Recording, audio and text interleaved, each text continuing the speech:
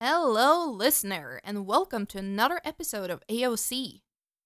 Today, we're discussing PTSD Radio by Masaki Nakayama, and since this is a horror manga, here's a couple of content warnings up front. If you find here creepy in any way, think Ju-on and Ring, this could be a little upsetting. Since this episode is full of spoilers, as always, we also mention several jump scares that listeners might find unpleasant. But we do laugh a lot and hope that despite the topic, you'll enjoy our first official entry into the spooky season.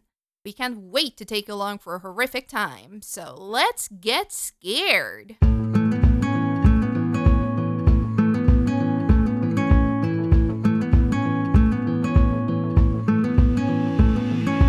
Hi, I'm Paul Duffield, a comic book artist who currently looks like a garden gnome because he has a spot on the end of his nose, and a big bushy beard.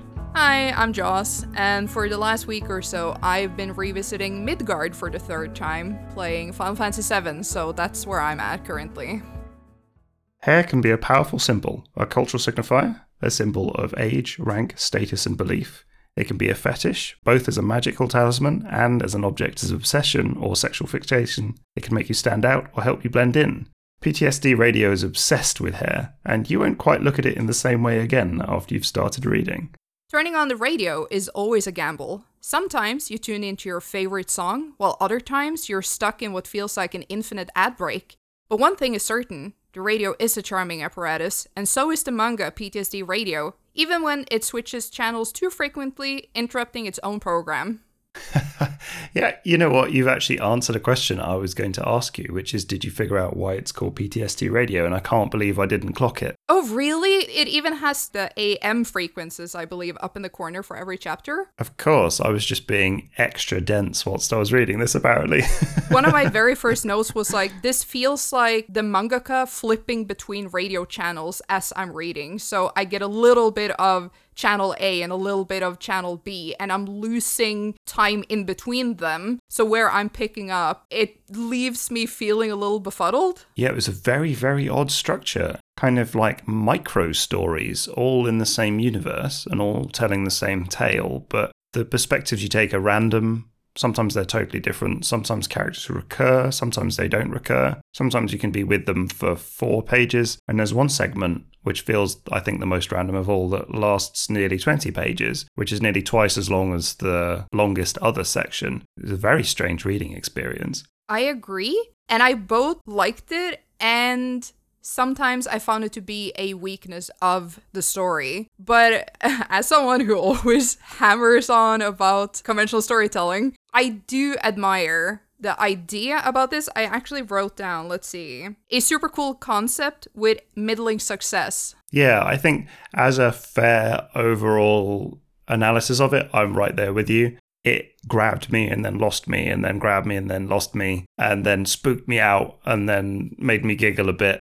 Like I was always sort of a little bit away from being fully into the experience. And I guess in that respect, it is a lot like hopping radio channels, you know, like, oh, I like this music. Oh, no, I'm not such a fan of this. But it does have a nice horror feel to it, especially with the kind of, you know, radio ghost hunting and stuff where you scan channels for meaningful signals. Its structure is too conceptual in that respect. Yeah, I guess. Man, as we sit down and talk about this, I find myself struggling gathering my thoughts. Since overall, I had a very enjoyable reading experience doing this. I sat down, it was stormy outside, I lit candles, I even listened to Silent Hill music while reading. Oh, damn. I can imagine that made it way spookier. I created the entire atmosphere, and then I sent you the fucking clip of the neighbor drilling the wall, and I almost shat my pants. Jump scared so hard. I was definitely in the right mindset for this. I took very little notes compared to what I normally do. I barely have 1 page of notes, including the blurb that I wrote. But I was just vibing. One of my notes is literally, this manga is all vibes. Yeah, that's a great way of putting it. It's like impressions, vignettes, even if the kind of horror is different, with the one exception of that extra long chapter. I think it all has that really peculiar vibe. There is a god in this universe, which is called Ogushi-sama. Is that how you pronounce that? I think it's Oguchi-sama. Yeah, that's how I pronounce it. This god demands a sacrifice of a bit of hair of the recently deceased to then bring your deceased into the afterlife, to pass on the spirit. But it seems like a malevolent god, because if you wrong it any way, shape, or form, it is out for vengeance. Yeah, and very significantly, if you give it the hair of the living, it will still try and pull them into death. And it's all about the pull. Even the prayer surrounding Oguchi-sama is push and pull or something like that. It's the ebb and flow, but they specifically use the word pull. And there's a lot of hair pulling in general in this manga. Here's another question that I wanted to ask you that I hinted at in the blurb when I mentioned that hair can be both a sexual fetish and a fetish in the meaning of the word as a magical object or talisman. Do you think this story qualifies for author's barely disguised fetish? Or do you think it qualifies for sort of author's barely disguised phobia, or somewhere in between the two? Oh, wow. That never occurred to me. Normally, I'm pretty tuned in to when I feel like something is fetishizing in a sexual way. Perfect example is Quentin Tarantino with feet. Yeah. I feel like it's, depending on presentation, relatively easy to spot when a creator is hyperfixating, not necessarily to a literal sexual degree, but somewhat fantasizing about whatever they are portraying. I never got that with the hair, I have to say, but it made me Google what's with Japan and hair. And it was basic stuff like it's of course a symbol of wealth and beauty and all that jazz. But yeah, it didn't occur to me as a literal sexual thing. Did it to you? Well, I didn't think so until I just mentioned the subject to my partner Kate whilst I was reading it, and she was like, oh, author's barely disguised fetish, because I was just like, oh yeah, it's all about hair and hair pulling. And obviously when you summarize it like that, yeah, it's hard to avoid the implication. And then after that I was sort of like, do I agree with that? And that happened to be just before a particular page, 47, which is the bath scene where she's sort of pulled under the bath by her hair being pulled by like bubbles. And that struck me as the only kind of moment of potential more sexual stuff just because of the nudity in the bath scene. But I'm not sure I would have clocked it without Kate's comment. I honestly have to say, and this is of course very free for interpretation, but I have to say I disagree. There's nothing voyeuristic about this scene. In a more typical manga, because as we know, there's, how do I say this without canceling myself? In a lot of Japanese media, there's a lingering gaze at female body parts. Yes. There's none of this in this. There's even a right-out sex scene that is very non-erotic, which sounds absurd, but I didn't feel remotely titillating watching the two of them have sex. Also, partially due to the fact that I'm not that invested in these two characters because they're kind of assholes. Yeah. Yeah, I personally have to say, looking at this full page image of her being pulled underwater, you don't even see her butt. It's not really sort of framed particularly sexually. I would agree about the sex scene as well. In a way, it was a bit of a double take because there'd been no nudity at all, apart from this very brief hidden nudity in the bath scene. And the sex scene was nearly full frontal, but at the same time really didn't go out of its way to be gratuitous or pornographic. So it did make me go, oh, okay, we're going there, are we? Oh, all right, fair enough. I kind of appreciated it, as it's a very hot topic today how sexless media has become, which I personally think is a huge issue. And this is not because I'm so like, I don't need fucking everywhere. It's more the Puritan bullshit that's going on, and there is a very dangerous side effect to this. So just seeing two people have sex, very matter of fact, there's nothing voyeuristic about it. It's just like, they're having sex, they're a couple, they're doing couple activities together. I was like, you know what, this is kind of refreshing. And then I found out that the manga is from 2010. And I was like, oh yeah, that was a different time. Wow, I didn't realize it was that old, actually. Immediately when I started reading, I was hit by how, it's gonna sound like, I'm 100 years old, but the style was surprisingly retro to me. Right, yes, that explains it. I did have the same thought, and I just thought, oh, I guess it's someone with sort of their taste in the sort of 2000s era or something. What did you think of the artwork, actually? I meant to ask you. In the very beginning, I struggled a little bit to get going because it felt very stiff. The drawings are incredibly stiff, almost in a way where someone is both a little bit inexperienced and also over-perfecting things. So it's not the loosey, more fun thing that we're used to with a lot of manga, where they have to be fast and efficient. But then, towards the end, I really felt like the mangaka has found his voice, and it felt much more fluent by the end, to me at least. How about you? Yeah, inconsistent, but great when it was great is how I'd put it. There's a sort of an odd thing going on with the faces, especially, which is that I think the mangaka is fantastic at faces, from anything from straight on to an elevated camera angle. And then if he has to drop the camera below the character's chin, it all goes to hell. But to be fair, as a fellow artist, that is an evil angle. And I think unless you are either very gifted or you trace a 3D model, that's always going to end up looking a little wonkadonk, because it's one of those fucked up angles that when you draw it as you think it is, it looks fucked up. But also if you try too heavily to draw from reference, it also looks fucked up because it doesn't work stylized the way it works in the photo. Yeah, agreed. Did you pick up on a slight difference in the stylization of the faces in between the historical era segments and the modern day segments? Because I thought there was, but I wasn't sure if I was just imagining things. No, I think you're right. Looking back now, that's probably why I felt it finally settled into something a little more natural towards the end, because this is towards the very end. And the faces feel much more consistent. They feel much more varied, because in the beginning, there was a lot of same face issue going on where I struggled telling characters apart, especially the two girlfriends of the douche-ass dude. Yes, I had problems with that as well, and whether we were looking at the douche-ass dude or someone similar to him, because there are a couple of chapters where someone very similar to him is in the story but not named. Yeah, exactly. And towards the end, where we have the prolonged chapter where the samurais are meeting and talking about the prostitute ghost, I feel like the author is leaning more into a tropey portrayal of samurais, because I've definitely seen these kind of faces before, the dude without eyebrows and, the typical hairstyles and everything. And then you have I guess you can call him the main protag of the samurai story. He looks much more typical of what the author has drawn in the other chapters. Yeah.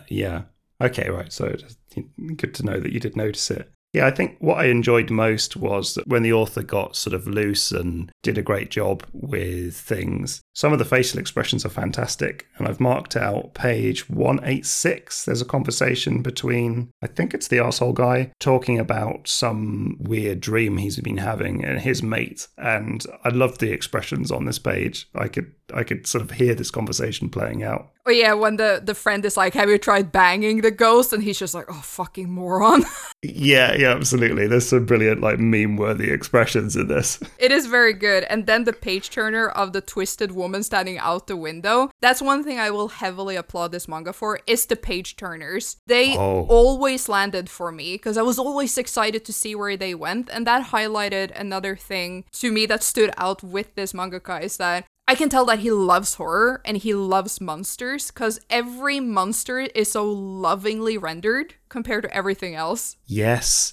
It very much had a Junji Ito feel in that respect, in that you can tell he's cracked out the fine shading pens for this monster page or yes. this jump scare. If anything, if spot this dude's fetishes, I would say he's a fellow monster fucker. Oh yeah, probably. There was a particular page turn which I absolutely loved. I'm just trying to find my notes about it. Could it maybe have been page 42? That was one of my favorites. With the dude lighting the cigarette and you see the ghost in the light of the flame. Absolutely, that was the one. Yeah. One of my absolute favorite pages. It blew my mind. If that isn't peak horror, where you've been walking in pitch darkness and then you have just a tiny light and you do see something, no thanks. Oh, yeah. That was a brilliant moment. That was one of the very few moments in comics ever when I thought a jump scare really hit. In the pages building up to this, the mangaka does a terrific job of really establishing just how dark it is. The character, a man, is out on the countryside, and he himself remarks upon just how dark it is outside. Yeah. One of the things I liked about this particular little short, and actually the comic as a whole, is that quite frequently it freaks you out without really showing you the characters being in danger or suffering harm, he just carries on. He didn't notice the face. It was just for us. And you're left to imagine whether he was just able to go on with his life, having just been next to a creepy thing that he never noticed, or whether he was subsequently brutally killed or whatever happened next. And I really like the power of suggestion in a lot of these short stories. Yeah, and you point out something that I really do appreciate in this, and that I don't think is utilized enough in horror stories in general. And it is just that, the fact that not everybody has to get harmed for it to be scary. And that harkens back to my love for Silent Hill, where you don't need a jump scare to get scared. And Silent Hill is more suspense than anything, and very rarely you get that release, because that's what a jump scare ultimately is, right? You build and build and build, and then you jump scare, and then you're like, whew, because you got out all those emotions. But when you consistently sit in suspense, it's increasingly uncomfortable. It's like this note that just keeps rising and rising and rising, and it just never reaches a climax. Yeah. That's something I personally really enjoy. No matter how sadomasochistic that sounds, I really enjoy that with horror, because I think it's more clever, and it requires more fine-tuning and finesse than a jump scare does, at least in my opinion, because I personally find jump scares very cheap in many instances. Just knowing that there's so many characters in this world of the creator that they just go on not knowing, that's half of the terror. Yeah, absolutely. And I think that's part of that vibe that you mentioned earlier, where there's just this sense that something about this world is broken, and some people have noticed it and some people haven't. But it's much less on the nose than, let's say, Uzumaki, where everything wrong with the world is absolutely in your face and everyone realizes. It makes you look at your own world and go, what am I missing? Yeah, that actually leads me to a question that just plopped into my head right now. If you were to set this up against Uzumaki, which one do you prefer and why? Ooh, now that's really hard. I think they've both got their own strengths and they make for quite a different experience. I think that the art in Uzumaki tends to hit harder and is a little bit more refined. And the long-lasting feeling of horror in the gut, that kind of being unsettled, I think is more intense in Uzumaki. But I think it's also partially because it's often more graphic. And I think that when this one gets graphic, it can often get a teensy bit comical. Like my note on page 272, where this guy tries to destroy the little Jizo statue of the god by hitting it with a hammer. The initial moment when you see his caved-in head, like with this sympathetic injury, was really like, oh god, that's gross. But then it carries on and turns into this Fist of the North Star scene where his head explodes into a giant shower of blood. And I was just like, haha, that was funny. Didn't quite get that same kind of body horror feel. But I think the vibes are more intense in PTSD Radio. The sustained sense of suspense is not undermined by that weird Saturday morning cartoon dialogue problem that Uzumaki has. So it's kind of swings and roundabouts, I think, for me. The fact that we're discussing this manga in the same breath as Junji Ito, I think is probably quite significant, given that we're talking about a horror. Yeah, I would say so, and I'm pretty sure that on the back it actually says a decidedly impressive entry into the horror manga catalog that belongs on my shelf next to Junji Ito and Uzumara Furaya, which I'm not familiar with the latter, but... Right. The fact that you picked up this on the strength of the cover, having glimpsed it in a store, neither of us had read this before we decided to do it, by the way, which is a new thing for us in this podcast, as far as I'm aware. It lived up to the promise of the cover. It's really impressive. I will say I expected something very different from the cover, since the cover is so surreal and artistic, I guess. The cover, for people who haven't seen the thumbnail or whatever, is a wall with a face in the wall that looks very distorted, and then some electronic equipment like speakers or something very close to the face. It looks like if Salvador Dali suddenly went face deep into horror. It does have that feel, doesn't it? I'm also surprised that, for me, that the theme of the hair leapt out most obviously, because it's in absolutely every single chapter, again with the exception of that long one with the samurai in. It doesn't really focus on the hair except for in one little detail. To just pivot off the samurai thing, you could say that the samurais themselves are all about hair, right? Because please correct me if I'm wrong. Don't they have the whole ritual of cutting off their ponytail? It's not even called a ponytail. I know, but like their little bun. Oh, the top knot. Yeah. Isn't there like a whole ritual to cut off the top knot if you're been dishonored or you're... Yeah, I think so. I certainly know that the particular cut of a samurai's hair was very important, and that's obvious at least in hindsight, when you get to the end of the chapter. One of the samurai who had featured earlier in a story being told was found dead with his top knot in a really significant position. I will say, after reading this, I am going to pick up the next 2 volumes because there are 2 more omnibuses out and it's currently on a enforced hiatus. I did a little bit of reading around this today because I was very intrigued. Apparently, there was this weird rumor that... Upfront, I found an article on a website called grimoireofhorror.com. In this article, they're discussing how there was a rumor circulating online about Masaki Nakayama, the mangaka of this. There was like supposedly a rumor that he stopped working on the manga because he started experiencing malicious stuff in real life. And I was like, oh my god, this is too juicy. I gotta read into this. Oh no. Was there any validity behind it? So they put it very beautifully where they wrote, just as we have seen before, the language barrier and foolish reporting create a game of telephone, difficult to clarify. The thing is though, so this is the part I want to read. What happened to PTSD Radio's author? Now, as for the rumors, this is what really happened with Masaki Nakayama. According to the extra chapters included in Volume 5 and 6 of PTSD Radio, he indeed started to experience strange occurrences. However, the source of them is not the manga itself, but the office he used as a studio for its production. For 6 years, he rented an office in Sapporo. Located in an almost empty rundown building, this place seemed perfect despite its appearance, since it was cheap and spacious enough. Shortly after moving in, Nakayama found in a storage closet a strange package wrapped in oiled paper. According to his account, it contained nothing but a piece of hastily dismantled home shrine. Without giving it a second thought, he left the package there, but soon he would experience different kinds of inconveniences that slowed down the manga production.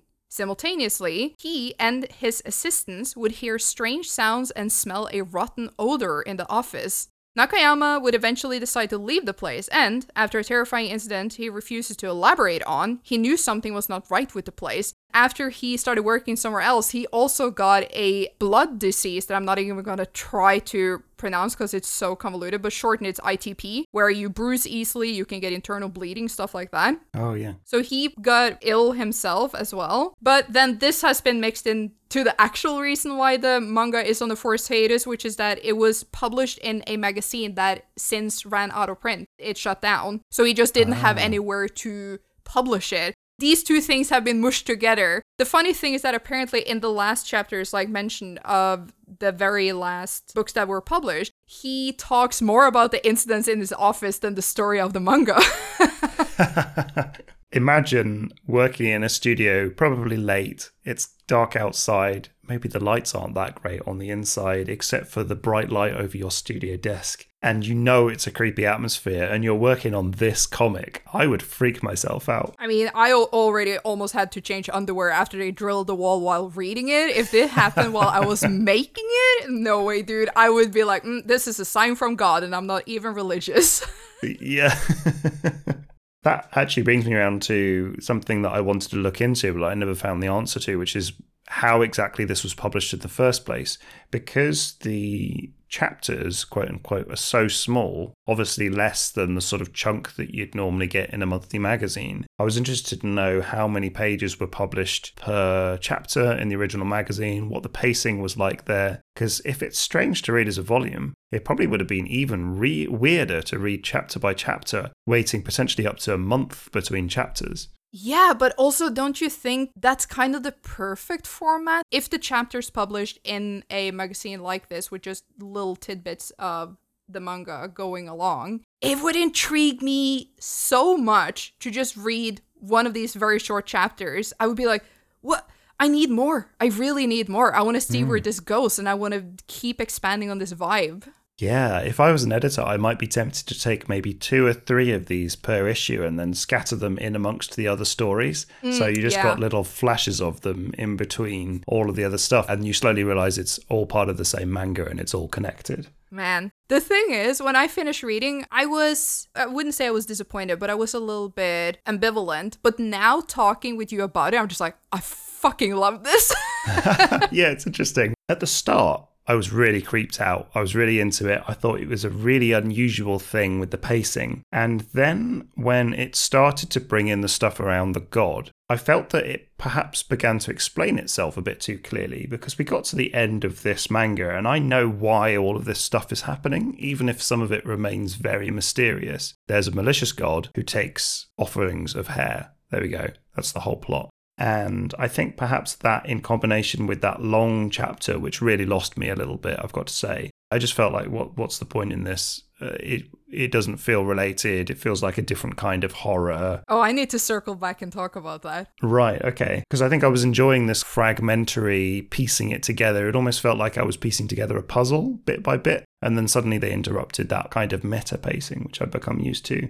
Then the story ended and I was a bit like, oh, okay, 8 out of 10. Fun, really creepy. Maybe I don't want to read anymore. But now talking with you about it, I'm much more into it again. And I kind of want to read it again and maybe read the next volume. I am very intrigued by the fact that you were thrown out by the samurai bit. Because my note is, the story containing the samurais was the first time I found myself really invested.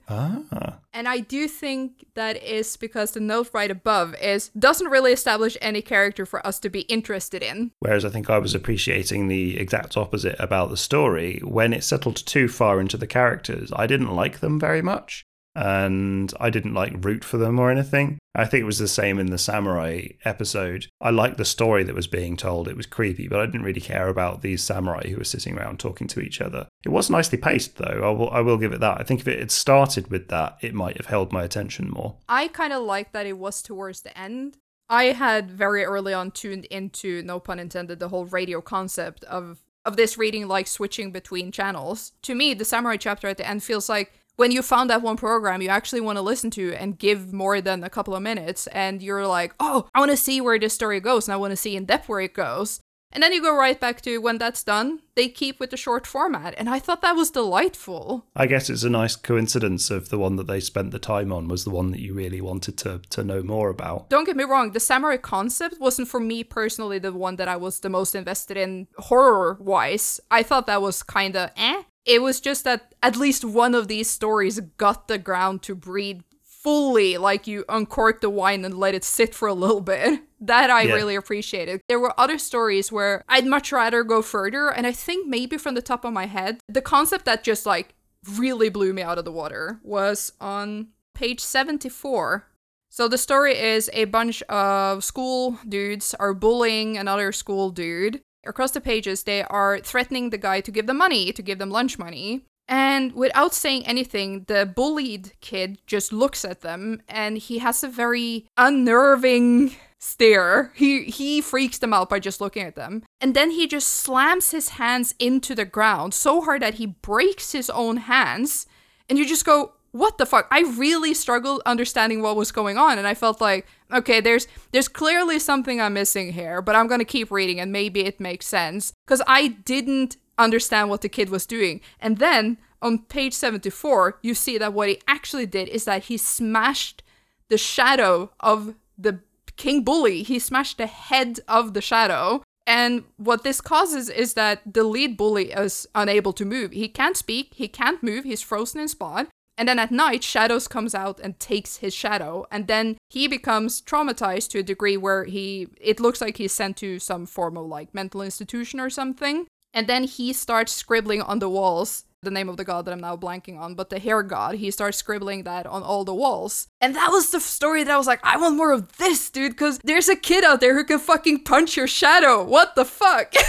Yeah, and I think you do see that kid find the statue at one point, or his mum comments or something on him finding the statue, but I wasn't 100% sure it was him. I'm pretty sure it is. Right, I did love that short story. When you see that shattered shadow, that was a really nice, whoa, okay, that's really weird. Especially because the edges of it look slightly hair-like, and given all the theme of the hair, and there's other moments when you see hair flow in shadows or flow like shadows, it creates a really gross feeling to the whole thing. And this is one thing that I've noted all the way through is this hair motif is used in a really nice, slightly icky way, in that hair tangle in things, hair down the drain. Oh, yeah, and that's one of my huge icks, is hair.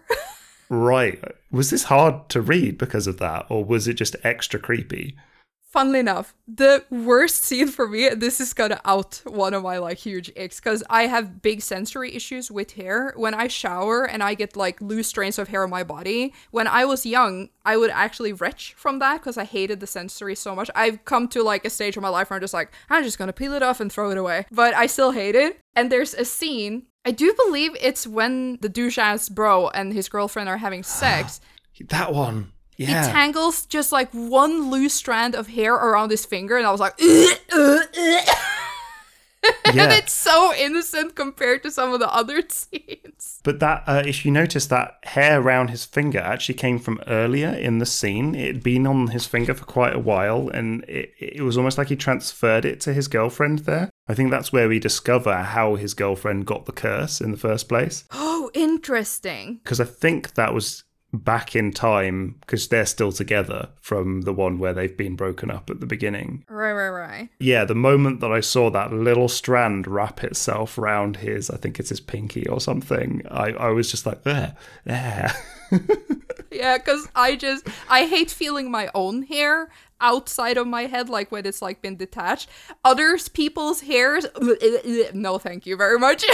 Right. One of my least favorite things is that moment when you haven't lived in a house for long, or you're visiting a hotel room, or you haven't lived in a flat for long, and you find someone's hair that you know isn't yours or your partner's or someone who's been staying, and you're just like, oh no. Paul, I have such a fucking terrible story that is the perfect time to share. A couple of years ago, my mother and I was on a little Norway trip where we drove quite far up north to visit a couple of different places. And at one point, we had to stay at a hotel that, good lord, it was icky. I feel like that hotel had never been renovated. Ugh. The next morning, I step into the shower because, of course, I'm one of those people who love starting the day by showering. I look down, and there's like a drain under the drain that I can see clearly. It's very hard to describe this contraption, but just bear with me. I can see a drain under the drain. And the drain under the drain, I swear to God, if a murderer slept at this room, they had his DNA, because there was so much human hair in that drain. And there was so much that the water wouldn't go properly down. So I felt like I stood in hair water, and I was like, I can't deal with this. Oh, that's so gross. I wanted to shower with my boots on. Yeah, there are parts of this comic that feel like the comic book incarnation of that horrible feeling of starting to pull the hair out of the drain and realizing just how much there is inside. Which is probably both a warning if you cannot stand that kind of thing, and also a recommendation if you think that sounds nicely gross and creepy. God, I'm sweating. So funnily enough, while reading this, I wasn't as icked, but talking with you, I'm just like, it's hitting all of my icks. It could have gone harder, actually, I think, in places. I can think of ways to have pushed it even more gross, and in a way, parts of it are quite restrained, and I did appreciate that. Both yes and no. I appreciate that it's restrained, but I'm also like, go harder, you pussy. Yeah, go on. Go all the way. There was one, actually, rewinding a little bit to when you were talking about the character scribbling Ogushi-sama over and over again on the wall. A little moment of excellent translation I just wanted to point out, where they've translated all of the Japanese writing all over the walls by writing out Ogushi-sama in English over and over again, and then setting it behind the panel as a background. Oh yeah, it's on page 150. Yeah, that's really clever. I don't know why I didn't even see that. It's nice because it blends in as a design feature, but it also has a practical element, and it makes the page even more creepy looking. And immediately when I saw that, I was like, wow, who handled this translation? Because that's top tier stuff. That makes me feel like I'm in safe hands, because like we discussed it with Junji Ito, where sometimes it feels like this has been translated by a boomer in the 90s. And for example, right now, like I told you, I'm replaying the old Final Fantasy VII, and some of the translation there, I'm like, someone took some liberties. This is not what they're saying in Japanese. Yeah, for real. There's a sort of a weird feeling that sometimes things get translated by people who aren't necessarily into the material, and this gave the opposite impression. Yeah.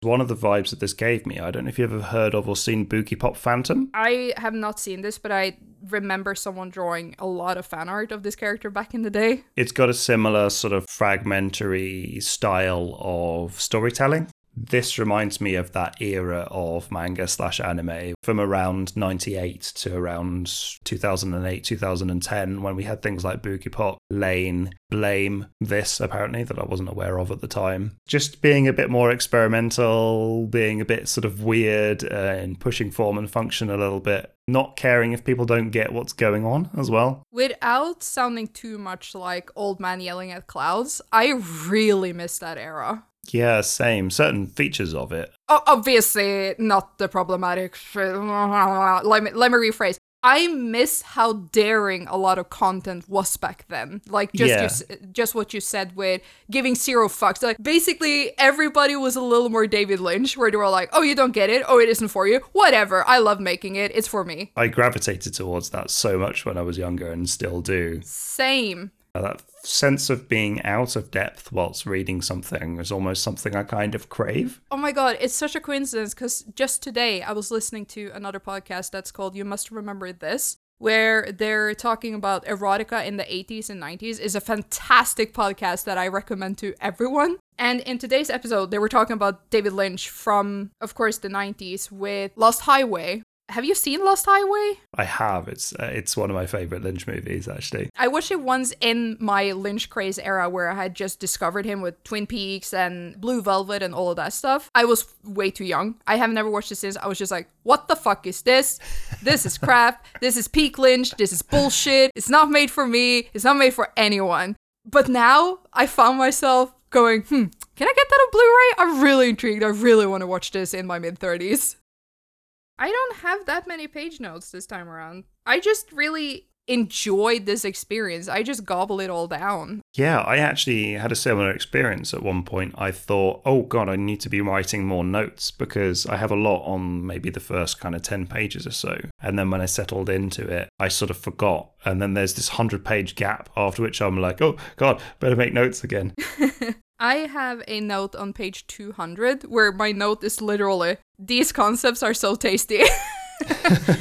And it's the chapter about the crows, how you should never harm or upset a crow because they will always remember you. And then the character throws a rock at the crows and hits for once. And then, of course, shit comes down because, he did the thing he was supposed to do. And it reminded me of The Lighthouse, the movie The Lighthouse. Oh, yeah. Where there's a similar concept just with seagulls. So there's this ongoing theme of don't hurt the birds because the birds will remember. And I'm very soft for that concept. I think it's very cool and it's haunting. Since humans can't fly, there's something terrifying of constantly having to be careful about something from up above. Yeah, this chapter felt a lot like maybe the author had just watched the birds and then they were like, oh, I want to grab that in here and then mix it in with local folktale. I was wondering, how does this relate to the rest of the book? And then you get that great page turn where there's a close-up of one of the crows, and it's got like 3 weird eyes and is made of hair. I was just like, wow.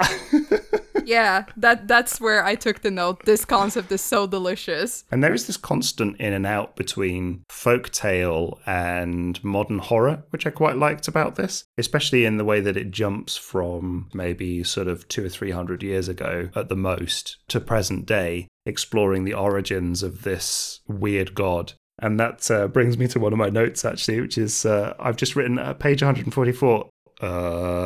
Is my note, and I couldn't remember what I'd put the note on, but if you go to page 144, you'll see what I mean. So I wanted to write so many times that this totem of the god looks like a dick. It really does. And I wondered whether that was deliberate or if that's just what Jesus statues look like, so that's what he went for. But that was one of the most disturbing images in the book, that like dent-headed phallic gross thing with this face and this leering expression. I think I've seen far too many monster dildos. I was like, that's a penis, and then I moved on.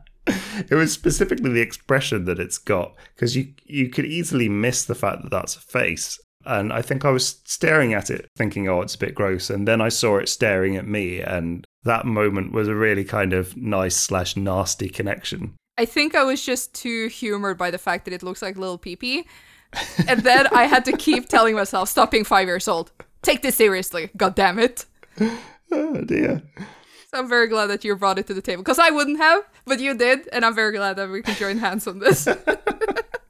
There's another very short chapter, like very, very, very short, 5 pages or so. Roughly page 207 or so. It's about a couple of students in class, female students, and two girls show up and just yank the third one out, like quite violent. And she's like, what the fuck, what are you doing? And they're going, can't you see what's over by your desk? And she goes, what? And then she turns around and then she finally sees that right in front of her desk this entire time there's been a monster. And when I page turned and saw the face, I went like, what the fuck is that?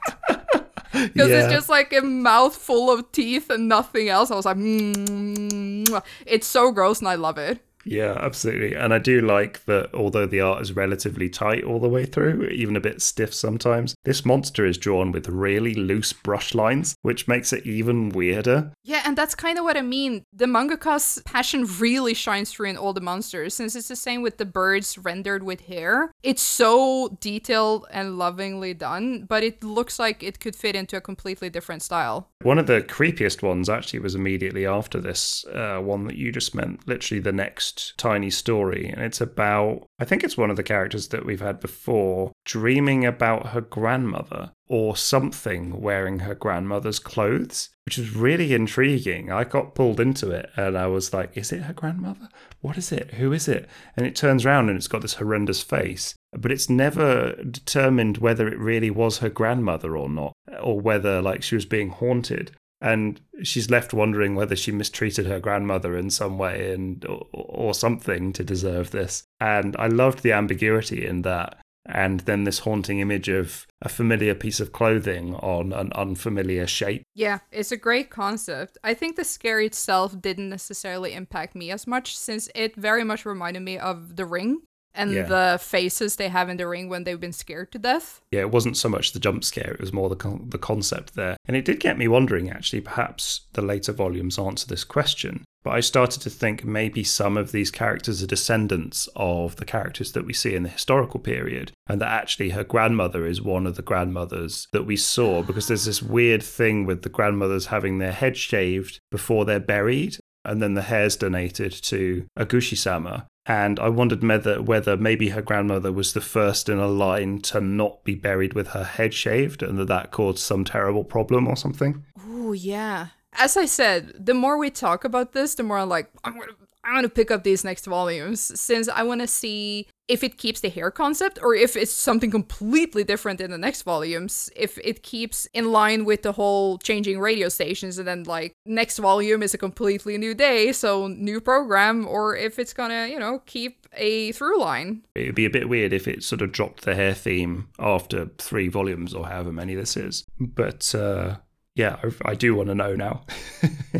If they only keep the hair theme, I feel like 6 volumes of that can get a little tiresome if this is all it does. Although I've got to say, though, just when I thought it had run out of steam and I was like, oh no, I've seen all the weird hair that you can show me, there was the episode right near the end where these guys walk into a bar and there's someone with what looks like a normal hairstyle but with a big ass ponytail, and they're like, oh, who does he think he is, some kind of samurai? And I was like, oh, this is interesting. It's kind of cool how just an unusual hairstyle can really draw attention or make you stand out socially. And then when they look at him from the side, they see that the hair behind him is sort of connected to his neck in a weird way. When they look closer at his neck, they can see that actually there's another face pressed against the back of his head that's growing out of him. And it turns around and looks at them. And I was like, ah!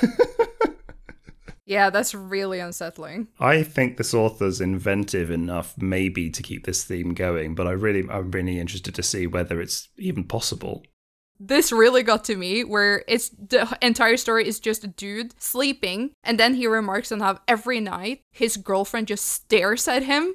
Can I just say that is one of my biggest things where I'm just like, if I woke up in the middle of the night, I was sharing a bedroom with someone, and I wake up to them just standing there staring at me, which I do know can happen because people sleepwalk, for example, and then they just stand next to your bed, paranormal activity style, I would karate chop the fuck out of there. Oh my god, this one freaked me out. I also liked how kind of almost possibly accidentally comedical the framing for that was, because it starts off with this really basic dialogue where the guy's like, my girlfriend's kind of sweet, she's pretty, I've got no complaints, except that she stares at me every single night when I sleep. Yeah, the dialogue itself is humoristic, and then you see the imagery and you're like, nope, it's not funny anymore. Yeah, absolutely. That's the cool thing about this manga, though, is that it allows for your own interpretation. Yeah, I didn't think it would be this much fun to flick through the book and find connections after the fact, but I now really want to actually dig into this and start testing theories or seeing whether I can identify characters, where previously I thought that was, let's say, a downside because I couldn't tell who was who. I'm now thinking, or maybe it's an upside, because it's a really unusual experience to have with a comic, which are often one and done, and as much as I love comics as a medium, my one problem with them, both as a creator and as a reader, is that they can be a bit fleeting. They don't really take all that long to read, and I want to kind of really savor the experience. But having this kind of rereadability where you can piece things together after the fact is quite unusual. Yeah, something that's occurring to me right now, flicking through, is I'm actually wondering if this has been pieced together a little bit similar to The Walking Man, where the order is out of order. Because in the chapter towards the end where the douche bro and the girlfriend are having sex, I just noticed that the art style looks a little bit more dated again. It looks very similar to the beginning of the book. And it kind of feels like they have broken off the chapter and like just chucked it in the back for no significant reason. Oh. And I'm now really curious what the original order is and if this maybe isn't it. That's a good point, actually. That this kind of like chopped up radio format might actually then be them just chopping up the chapters and distributing them throughout the book as an interesting way of framing them, the collection. Huh. Yeah, and that they were maybe more linear originally, because some of these do belong together, but they've been split apart. Yeah, it almost feels like this one is the previous chapter to the one where the girlfriend comes back and is like, I'm giving you back your curse. Because you've even got this same panel of her being pulled under the bathtub. Yeah, and that actually really confused me when I was like, why is this panel being reused? And also there was a cut between the old girlfriend and the current girlfriend where they're drawn so similarly. I initially made a note that I didn't include in my clean notes where I went, is this the same character? Because she was just sitting on the tram having her hair pulled and now she's in the bathtub having her hair pulled. Can't the girl catch a fucking break? And I realized they're two separate women. Oh, I thought they were actually the same character. Huh. Okay, interesting. I guess there's two explanations. One is that the publishers tried to make the book more interesting by doing this to it. And the other one is that this was actually pre-planned by the author. And he wrote all of these scenes in order and then deliberately broke them up and spread them throughout the book in order to create a disjointed feel, which would also be really interesting. Yeah, either way, I think it's very clever, if it's intentional or unintentional. Yeah, absolutely. I've certainly not quite read a story structure like it before, which is great to encounter something new.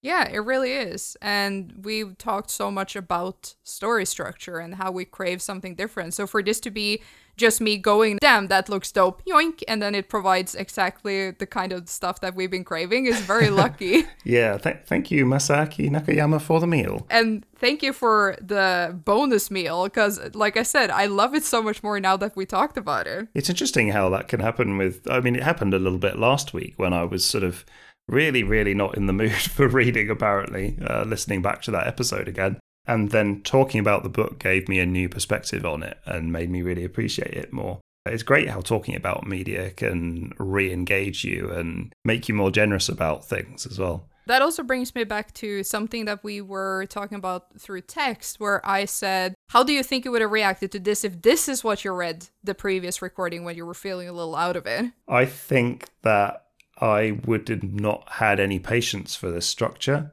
I would have interpreted it really ungenerously as a series of errors rather than a series of mysterious invites to discover more. because I was clearly just in a mood where I just wasn't tolerating anything that wasn't just sort of presenting me exactly what I wanted on a plate straight away. I guess that's one of the things about talking about something you've read, is that you get to experience it in two different states of mind. And because state of mind is so important to reading, then you get to sort of average the story out across different types of you. Reading this really made me aware of that, because like I told you earlier, I deliberately set the scene to have the perfect experience by making a moodscape for myself to devour this, because I wanted to be 100% peaked for horror. I couldn't have read this on like a beautiful sunny day with like birds singing outside. It wouldn't have been the place. And I couldn't have read it if I was downcast, or I knew I had to be very ready for this. If I had experienced this in a very different way, I also don't think I would have met it with the same open-mindedness that I did, and also the same eagerness.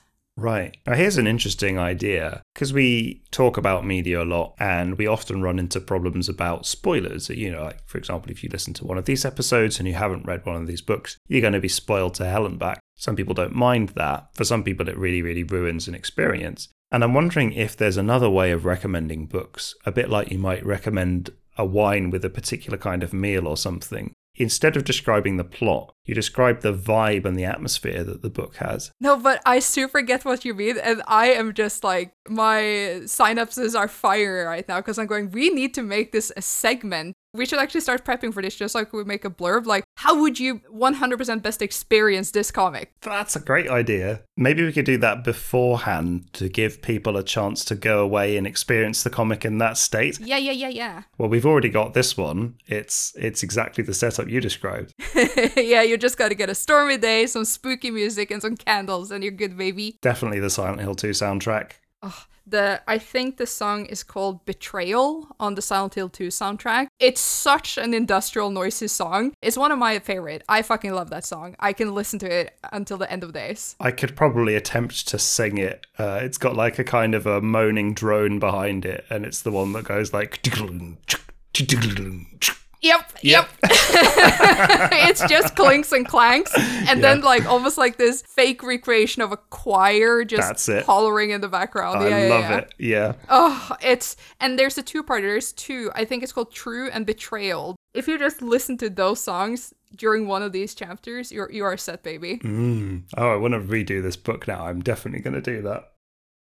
We are keeping in line with the horror theme, since it's spooky month. In the next episode, we are reading The Man Who Came Down the Attic Stairs by Celine Loop. Cool. I'll see you next time. Yeah, bye! Bye!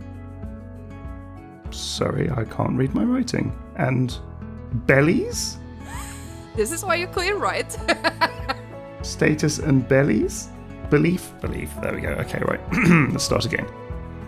This struck me today that I was like, man, it's been a while since I thought about DVD and Blu-ray regions, huh? Yeah. There we go. On page 20... Oh, Jesus Christ, no. Yeah, it was rare for that, though. Pardon me, God. Sorry, some awful... Did you try to eat the microphone? No. I don't know if you've ever experienced, like, you're in the middle of talking, but your body wants to burp. Many times. What the fuck is that?